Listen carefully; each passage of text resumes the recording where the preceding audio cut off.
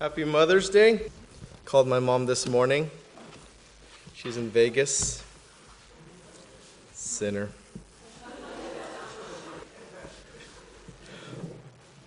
Can you do me a favor? Greet somebody near to you. We did this last week. Like they were a friend that you haven't seen in a long time, or it's your favorite aunt, and you just have 10 seconds to do this.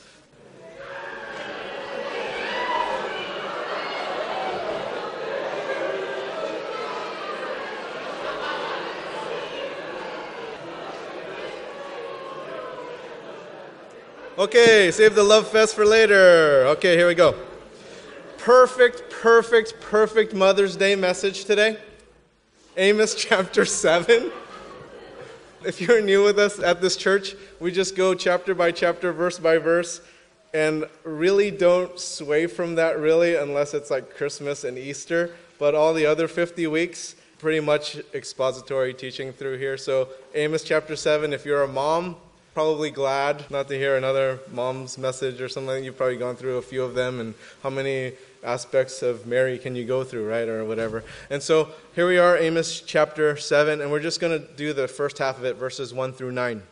Now, we've all heard this phrase, a picture is worth 1,000 words, right? We kind of all get this. In chapter 7 of Amos, God gave Amos 3 pictures.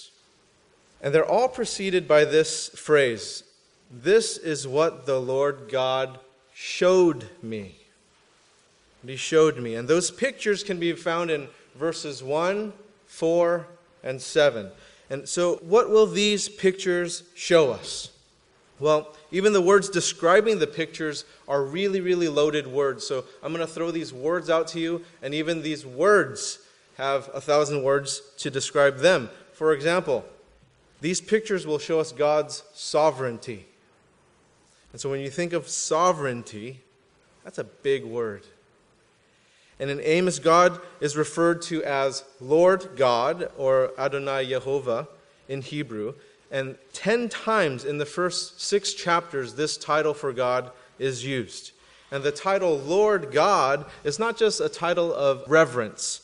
It is a title that speaks to God's sovereignty, His reign, His dominion, His authority. A really loaded word. And Amos used this title quite liberally in the first 6 chapters, right? 10 times. But now check this out in verse 7. In just the first 8 verses, God is referred to as Lord God 6 times. Just in these verses. And Adonai 8 times. So obviously Amos is upping the sovereignty factor, upping the authority, dominion factor of God a few notches in this chapter. Now another loaded word that these pictures conjure up is the word refuge. The refuge of God, who provides to those who are His. He gives them security in the face of tragedy, and you get that in these pictures. Now this third loaded word that accompanies Amos's pictures here is prayer. Prayer.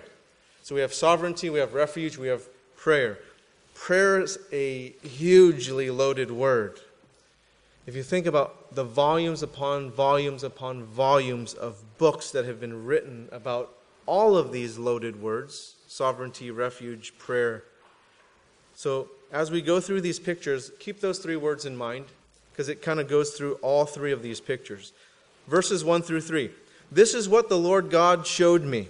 Behold, He was forming locusts when the latter growth was just beginning to sprout, and behold, it was the latter growth after the king's mowings. When they had finished eating the grass of the land, I said, O Lord God, please forgive. How can Jacob stand? He is so small. The Lord relented concerning this. It shall not be, said the Lord. A picture of locusts. This past week, I got the opportunity to chaperone my 2nd graders' field trip to the Lawrence Hall of Science. And this exhibit that is there right now is called Extreme Bugs. So awesome. It goes through September 1st. They had an exhibit there, and locust was one of those extreme bugs. And just a side note, I love chaperoning my daughter's class field trips. They always give me the naughtiest kids. Always. But those are actually the ones I prefer anyway, because I like messing with their mind. But anyway, so extreme bugs is the exhibit. And so a swarm of locusts, you have to kind of put on this different hat, to an agrarian society. That is horrifying. And so you and I, we're not familiar with this horrifying picture because we're in the Bay Area, the financial hub of the West Coast. We're in the heart of the technology world. We're in one of the top biotech centers of the world. So we're a little bit removed from agriculture, even though farming and gardening, they are huge hobbies in urban areas, and many of us are interested in these things in the Bay Area. Some of us are more familiar with this context because we're concerned and we're involved with agricultural issues and food justice. So this might be a little bit more familiar to you, but even if we are part of a CSA and we eat organic and we visit farms from where our food comes from because we believe in locally sourced produce, we're still not acquainted as much as these people who are so dependent on agriculture. And so when they have a picture of locusts, they have a picture of agricultural barrenness, something that we probably haven't seen or experienced here before. And so you imagine a picture where a swarm of locusts have completely destroyed your source of food. Gone. Now let's look a little bit more closely at verse 1 and the series of events leading up to this destruction. You notice that God was the one forming the locusts. And he was forming the locusts after the king's mowings, meaning after the king's share was harvested. So this was the second crop that began to sprout because the king's harvest was the one that sprouted first. And so within a year there were two crops that sprouted, and the first crop went to the king. Now before you and I even touch the income that we earn from our work, who gets dibs on our first crop? Uncle Sam. Uncle Sam. You and I have to pay taxes to Uncle Sam, except back then there wasn't Uncle Sam, it was King Sam. Okay, so King Sam got his share of his taxes through the crops because, they didn't have George Washington's or anything like that. So he got it through food, and so that was their way of providing taxes for the state. And so the king would then use these crops to pay his nobility, to pay his military, and so that's how he paid everyone. Then everyone else got fed through the second crop. So first crop is gone. They can't touch that stuff unless you're nobility or military. And so second crop is where, all right, this is where our food source comes from. This is what we depend on. So when the second crop began to sprout, there was this measure of joy, happiness, security as food for their survival was beginning to show itself. Now in Amos's picture, he informs us that the first crop was already taken. The second crop was just beginning to sprout. And just as people were anticipating this food for themselves and their families, God showed Amos swarms of locusts. Locusts, which in verse 2 shows a picture of these extreme bugs stripping the land of any vegetation. If the picture is of locusts that finish eating the grass of the land, then the picture is of death. It's famine. Because if there's no grass, there's no food. If the locusts ate the grass, they ate everything else too. And if there's no grass, there's no food for cows and sheep and goats. And so what do you get? You get famine. There is no milk. There is no meat source. There is nothing. Then comes Amos's prayer. "O Lord God, please forgive. How can Jacob stand? He's so small." Now who does Amos pray to? Lord God, Adonai Yehovah. And good thing that he prays to Lord God, because who is the one forming the locusts in verse 1? Lord God. Same God who is forming this is the same God that he has to petition to and intercede for these people. Why was he forming the locusts? Sin. Sin. It's extremely offensive to God, and he judges sin severely as he is a God of justice. Justice is irrational. It is irrelevant if there is no difference between righteousness and unrighteousness. Because justice is in God's character. There is judgment. There is no justice without judgment. God is also a God of mercy. Mercy is irrational. It is irrelevant if God is always nice. Don't you hear that often? We just want God to be nice. The logical and reasonable explanation for the existence of mercy is that we need it. Right? Why do we need it? Because we don't want the wrath of God. So we need mercy. If there is no wrath, then there is no need for mercy.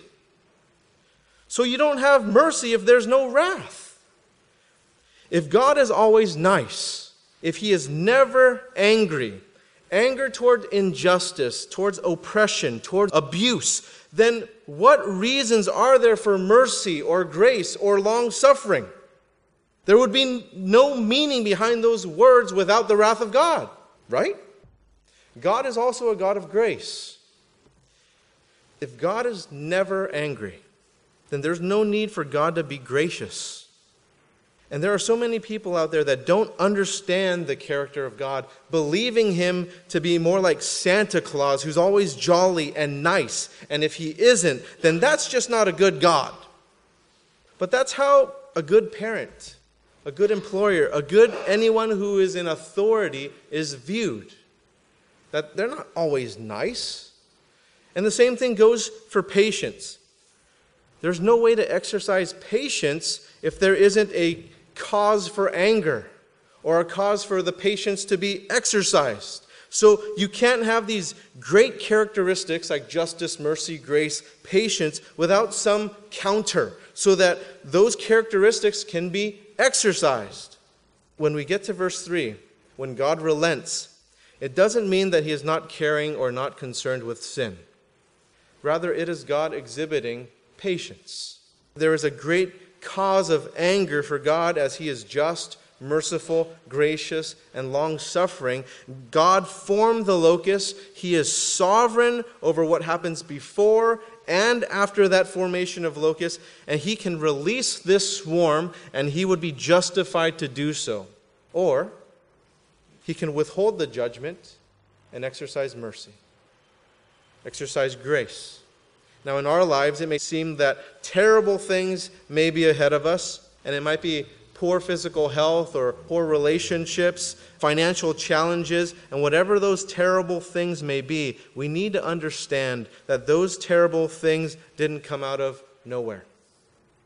That maybe, perhaps, God formed those locusts.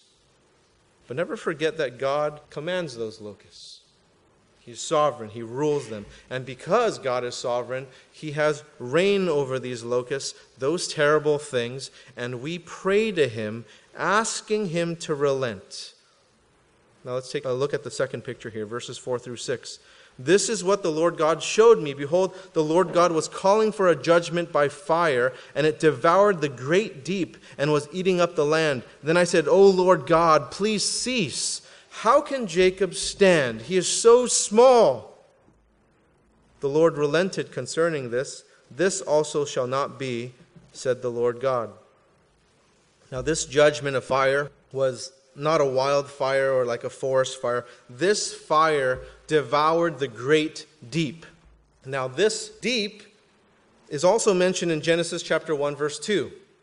The earth was without form and void, and darkness was over the face of the deep. The face of the deep was before God spoke forth earth's creation. Out of the darkness over the face of the deep, God spoke into existence earth and everything living in it. So when we look at verse 4 in Amos, God's mention of a fire that devoured the great deep is much more powerful than any fire that we can imagine. It is the greatest of fires. And so to kind of get more of a picture of this, imagine a nuclear apocalypse where it just cleans out everything. There's no amount of water that can put that fire out. And so this is another picture of complete destruction. And again, Amos prays to God, begging him in verse 5, and then the Lord relented. Now keep in mind that God is not bound by time. His judgment against sin is eternal. His justice is eternal. And God is predictable in his view against sin. He's unchangeable in his stance against sin. So his judgment is an eternal posture against sin. But so is his salvation, which God makes available to anyone who believes in him. John chapter 3, verse 16, "For God so loved the world that he gave his only Son, that whoever believes in him should not perish but have eternal life." Judgment, justice, and salvation, grace. They're both equal parts of God's nature.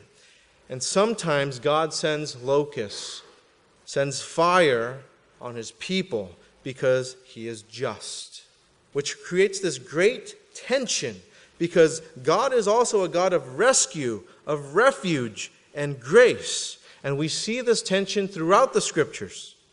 And it's not that God is confused or that he's not sure of which way he's going to go at various times. It is this tension that we, with our finite minds, that we get the opportunity to grasp justice and to grasp grace. Because without the tension, how do we experience that? How do we experience justice? How do we experience grace? You couldn't. We couldn't. So when we read in verses 3 and 6 that the Lord relented, it's not that God had already had in his mind that he was going to do this, and then he was convinced by Amos that he needed to change his mind.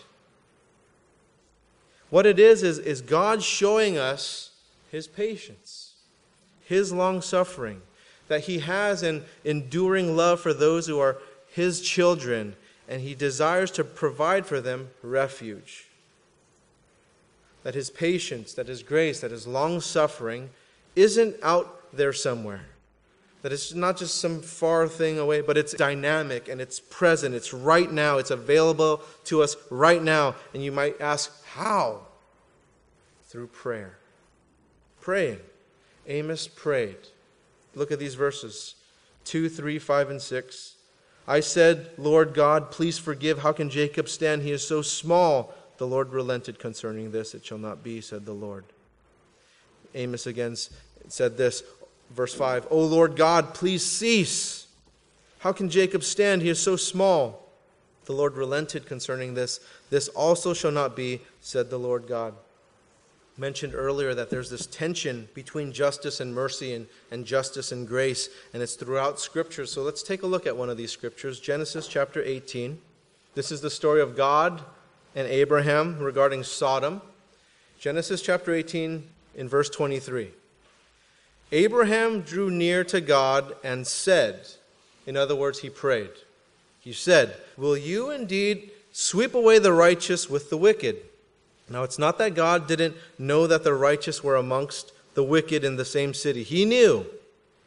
But he lets Abraham continue. He lets Abraham partner with him in this. 24, "Suppose there are 50 righteous within the city. Will you sweep away the place and not spare it for the 50 righteous who are in it? Far be it from you to do such a thing, to put the righteous to death with the wicked, so that the righteous fare as the wicked. Far be that from you. Shall not the judge of all earth do what is just?" And the Lord said, "If I find at Sodom 50 righteous in the city, I will spare the whole place for their sake." And you guys know how the story goes. And if you don't, there it is. Read Genesis chapter 18. Same thing is happening in Amos. It's not that God didn't know the weakness of his people or that there were some who are righteous amongst the wicked. And while God is sovereign and he can just let justice automatically proceed on his establishment of justice in our universe, but he chooses to reign over the universe in partnership with us, where he combines his divine purposes and plans with our partnership, our prayers. And we see how he did this with Abraham and how he did this with Amos. Their intercession is a partnership in mercy and grace with God, where his justice is definitely present and his judgment is just. But the thing is, it's not mechanical.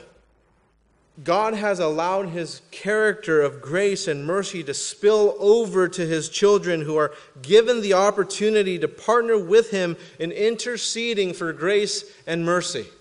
And so this brings us to the power and the mystery of prayer. how we have an active part in sharing God's grace and mercy through prayer. Thank God his justice and his judgment aren't mechanical. We'd all be toast, wouldn't we? Tell a lie, gone. You couldn't even make it out of the womb. You'd be toast. And thank God for people in our lives who had interceded on our behalf. And you look at Amos's heart for his people in verse 2, "O Lord God, please forgive." How can Jacob stand? He's so small, and Amos appeals to God for mercy, and by the power and the mystery of prayer, things change. Prayer changes things. Wasn't that a bumper sticker or something like that? Your prayers have the power to change things. They're not just there for repentance or thanksgiving or to renew yourself spiritually. All those things, yes. But don't forget that your prayers can actually affect how things turn out in people, in our church, in our city, in our nation. And God invites us to partner with him in how to change the world. He gives us the power to change the world through prayer. You were chosen to change the world. Imagine the power that you have and the things that won't happen if you don't pray. See, prayer is not just a good spiritual discipline. It's a responsibility to those of us who have a relationship with God. To speak to God on behalf of those who don't have that relationship and to tap into that power of God for those who are in desperate need of his rescue. From leaders of nations to the weakest in our society, because without our prayers, they will face the locusts. They will face the fire, and it would be completely justified. You and I make a huge difference in the lives of others through prayer. Let's look at another picture of this impact of prayer in Exodus chapter 17, starting in verse 10. So Joshua did as Moses told him and fought with Amalek while Moses, Aaron, and Hur, I don't know what her name is, it just tells us that it's her, went up to the top of the hill. Whenever Moses held up his hand, Israel prevailed, and whenever he lowered his hand, Amalek prevailed. Do you notice that? What's that all about? Woo, we're winning. Oh, man, they're losing. Now jump over to verse 16. A hand upon the throne of God. See, Moses' hands lifted up were symbolic of him interceding for Joshua and his army while he was fighting the Amalekites. Now back to the story in Exodus chapter 17 and verse 12. But Moses' hands grew weary, so they took a stone and put it under him, and he sat on it, while Aaron and Hur held up his hands, one on one side and the other on the other side, so his hands were steady until the going down of the sun, and Joshua overwhelmed Amalek and his people with the sword. Now let me ask you something. Whose prayerful hands have you been holding up? Because they're making a difference, but it gets wearisome. And who's holding up your hands as you pray and you intercede for the world, for people you love, for our church? And you know, I get a lot of critiques and I get a lot of feedback because I speak. And so people feel at liberty to give feedback and critiques of whoever speaks. That's just part of this ministry. But the thing is, I am really thankful for those critiques and that feedback because it helps me get better. I take those things, I pray through it, and if it's a legitimate thing that I need to improve on, I'll work on it, and if it's not, I just toss it. It doesn't work for me. It's not a big thing to me. I can take that. But the thing I'm really curious about is those people that deliver critiques and deliver feedback, if they are holding up my hands or are they busy pulling them down? Before you give a critique, before you give a feedback, would you just pray? Can you just pray for me? Right? Maybe God will change your heart about some things. Maybe he'll convict you more to say something stronger and give it to that guy. He needs to hear that. So whatever he wants, I'm good with it. Whatever he wants. But I need you to help me hold my hands up because this is a weary ministry. And it's really difficult to keep my hands steady for individuals in the church, our city, the nation. It is hard. And you make all the difference. You Aaron's and you hers. Right? Your prayers make a difference. Your support makes a difference. Now, whose hands are you holding up, and who's holding up your hands?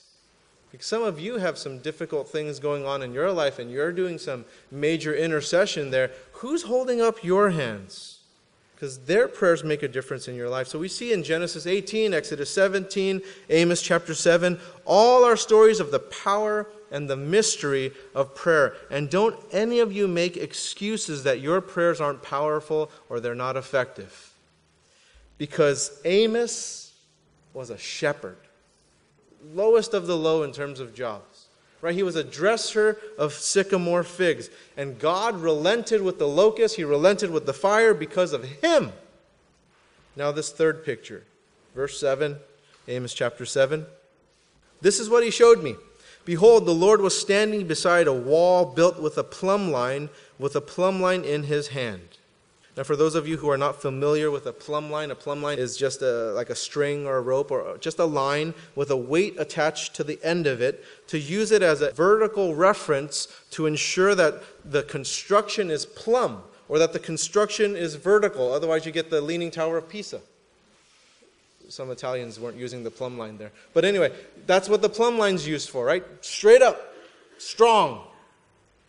Verse 8, and the Lord said to me, Amos, what do you see? And I said, a plumb line. Then the Lord said, behold, I am setting a plumb line in the midst of my people Israel. I will never again pass by them. The high places of Isaac shall be made desolate, and the sanctuaries of Israel shall be laid waste, and I will rise against the house of Jeroboam with the sword. Something about God. God is long-suffering, but he won't suffer forever. Otherwise, we wouldn't use the term long-suffering. We'll just say God is a suffering God because he will suffer forever. Long-suffering just means that he suffers a long time, but it's not forever. At some point, the patience will run out. Otherwise, it's not patience. Patience has to be able to be run out in order for patience to be practiced. Otherwise, what are you patient for? Right? So God relents, but he won't relent forever. And that's what's happening here in this third picture in verse 8. Behold, I am setting a plumb line in the midst of my people Israel. I will never again pass by them. Now you picture God as the architect, the master architect who designed this wall with this fine, exact, intricate instrument, a plumb line. And he oversaw the construction and all the work that's being done, and he judges the work done with the plumb line as the standard. So what is this plumb line? What is this standard? How do we know when something is plumb in relation to God? Well, you look to God himself. You look to the master architect. 1 Peter chapter 1, verse 16. You shall be holy, for I am holy. And so when looking at truth and love and forgiveness, redemption, we look at God. The plumb line is in God himself. Now let's take a look at the plumb line of God in Deuteronomy chapter 7. Starting in verse 7, it was not because you were more in number than any other people that the Lord set his love on you and chose you, for you were the fewest of all peoples. But it is because the Lord loves you and is keeping the oath that he swore to your fathers, that the Lord has brought you out with a mighty hand and redeemed you from the house of slavery, from the hand of Pharaoh, king of Egypt. Now therefore that the Lord your God is God, the faithful God who keeps covenant and steadfast love with those who love him and keep his commandments to 1,000 generations, and repays to their face those who hate him by destroying them. He will not be slack with one who hates him. He will repay him to his face. You shall therefore be careful to do the commandment and the statutes and the rules that I command you today. God is the plumb line for love and redemption. God freed them from slavery, and then where did Moses take them? Mount Sinai, in Jordan. From freedom and redemption to Mount Sinai. Now, what was at Mount Sinai? The law. First was redemption. Then came marriage. No. First was redemption, and then came the law. Right? The law was given to them so that they would have this framework as to how to live a life consistent with love and character that God's characteristics are. Now realize that God had grace and mercy come before the law. That the God of grace and mercy gave the law after he rescued them out of slavery. So grace and mercy came before the law. When God freed the Israelites from the Egyptians, he didn't tell them that it was a free-for-all. All right, you guys are free now. Just go do whatever you want. You guys are totally free. Do whatever pleases you. Do as you think is right. And just go about doing whatever you are. That's not gracious. That's not merciful. That's not loving. And that's not kind. And you might be thinking, why not? Isn't doing whatever someone wants the best thing? Not if they don't know what to do. I mean, it would be like setting out my kids, right? 8, 6, 4, 9 months. They don't know much. Except my 8-year-old is pretty smart. Actually, she might have them survive. But if you just go do whatever you want, eat whatever you want, do whatever you want, they don't know what to do. They don't know where to go. So you're set free from Egypt in the middle of the desert. Just go do whatever you want to do. They'll die. There's no food. There's no provision. You can't just go do whatever you want. You can't go wherever you want. God's grace rescued them. And then what did he do in a loving way? He provided them the law, a framework for how they were going to live. This is what you guys need to do, to live. And so the same thing is for us today. We've been saved by grace through faith in Jesus Christ. We've been redeemed. And God doesn't just leave it there and just say, okay, now that you've been saved, just free for all. Go. Do whatever you want and go as you please. No, we're given a framework. We're given his word. We're given the Bible as to how to live our lives. Lives consistent with his character and reflective of his love and his grace and his mercy. The psalmist wrote in Psalms chapter 119, verses 44 through 45, I will keep your law continually, forever and ever, and I shall walk in a wide place. In other words, I'll walk in freedom because I've kept this law continually forever. Because of that, I have freedom. For I have sought your precepts. Now, the plumb line isn't for us to measure against the world. The plumb line is for God's people. Look at verse 8 of Amos chapter 7. Then the Lord said, behold, I am setting a plumb line in the midst of my people, Israel. See, the plumb line is set for his people. And his people are to live according to it. Lastly, verse 9, we're given news of what will happen. The high places of Isaac shall be made desolate, and the sanctuaries of Israel shall be laid waste. Why? Because they exploited God's grace. They abused it. They didn't understand God's grace. They thought it was all about religion and putting up these places of worship and the high places, the sanctuaries, when those weren't the places where God's grace was to be found. God's grace was to be found in them. Not in these places, not in these sanctuaries, not in these religious things. And they didn't have it. And the law, they didn't keep it. They just abandoned it. They were good at rituals. They were good at religious practices.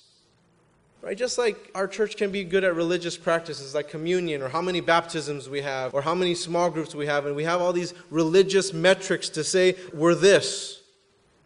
But it could be all done as a shell. Just empty. The spirit of the law was neglected.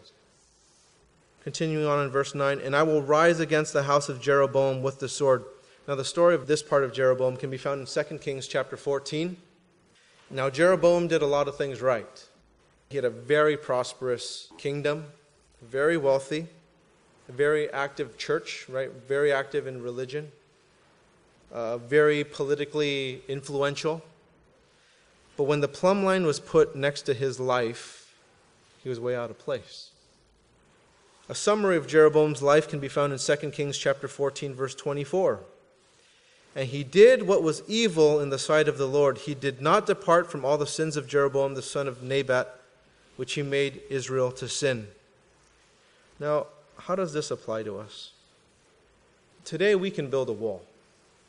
We can build a good church.